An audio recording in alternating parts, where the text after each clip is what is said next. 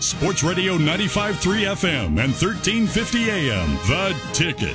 This is Bronco Focus with the voice of Boise State Athletics, Bob Behler. He'll be on the call with his partner, Abe Jackson, tonight. 670 KVOY. Coverage beginning at 6:30 for a big one, Bob. You've been around a long time. Not a lot of moments like this, I'm sure. These don't come every year. Welcome, and how do you feel just quickly off the bat here, Bob? This is going to be an exciting atmosphere. I'm sure you're excited. It's going to be an exciting atmosphere tonight. They're setting up. I'm sitting at courtside right now, and they're putting rally towels around the different arenas so that they'll be at some seats when people come in. But last night, doing some research, I didn't realize that Boise State has not had an outright undisputed championship in the regular season since 1988. They've won championships, but it's always been shared with somebody. So tonight they can be selfish, beat Nevada, and claim an outright Mountain West championship, and with the game at Colorado State Saturday being meaningless. This seems kind of like a coronation tonight, Behler.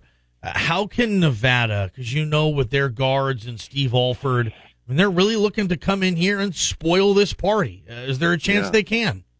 Yeah, I think there is. Just because I think this team has really underachieved all season. They were picked third. Right now, they're sitting at 6-10. I think they're sitting 8th or 9th in the standings.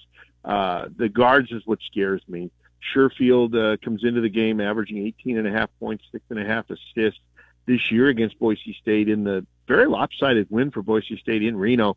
He scored 26 and had 7 assists. Last year in 3 games, he averaged 25 points a game. His running mate in the backcourt, Des Cambridge, last year averaged 23 points in the 3 games. And both of them shot well over 50% against the Broncos. So I think that, and they've got some guys that are big inside that are pretty good. But, their guards, like against UNLV, Kejab and Shaver combined for 50. It would not take much of a stretch for Sherfield and Cambridge to get 50 amongst themselves. Bob Behler with us, and it's senior night tonight, so all those festivities. One senior out there, Abu Kejab, he will have the ceremony all to his own. But I look at the roster, Bob, and I see 6 players. It's almost half the team listed as seniors. But only one of them, Abu Kejab, is celebrating this. I know Leon talked briefly about it yesterday, but how do you explain what's going on with senior night tonight, Behlers? Well, first of all, because of the COVID year, everybody got an extra year that played last year. So I would say that Shaver, Acott, Armouche, Milner, and Smith are the guys you're referencing that are listed as seniors on the roster, all have an opportunity to come back. And I would have to say, just reading the tea leaves and seeing what's happening, that all of them probably are thinking about doing that because, they're not going through the senior day exercises tonight. They've had good seasons, all of them here at Boise State. I don't think any of them would be guys that you would think right now would be NBA ready kind of players. So, I think there's a good possibility, and this is me talking, not having visited with any of the guys, that, we really might only be losing one player for next year. We're talking to Bob Behler. This is Bronco Focus, getting you ready for tonight's basketball game, Extra Mile Arena Championship Tuesday, Boise State against Nevada 4. At least for Boise State, the Mountain West title. Bob, let me take you back to Friday, November 26th, a very dark day for Boise State athletics. The football team against San Diego State didn't work out, and then later on that night, the basketball team scores 39 points in a loss to Bakersfield. Let's fast forward that. What happened to this team after this loss? Well, I think a lot happened, and I think that, if you talk about hitting rock bottom, that certainly was rock bottom, because you lose a home game to somebody that I think has won like 5 or 6 games all year. So I think what this team did is looked itself in the mirror. Defense was good up until that point. The offense wasn't. They made a couple of tweaks to the lineup. Tyson Degenhart moved into the starting lineup. They demoted Devonair Dutrieve, and then after his non-start and I guess actions against St. Louis in the next game that Boise State would lose in overtime, he left the team, and it was amazing how much better the shot selection got for every single person on the team.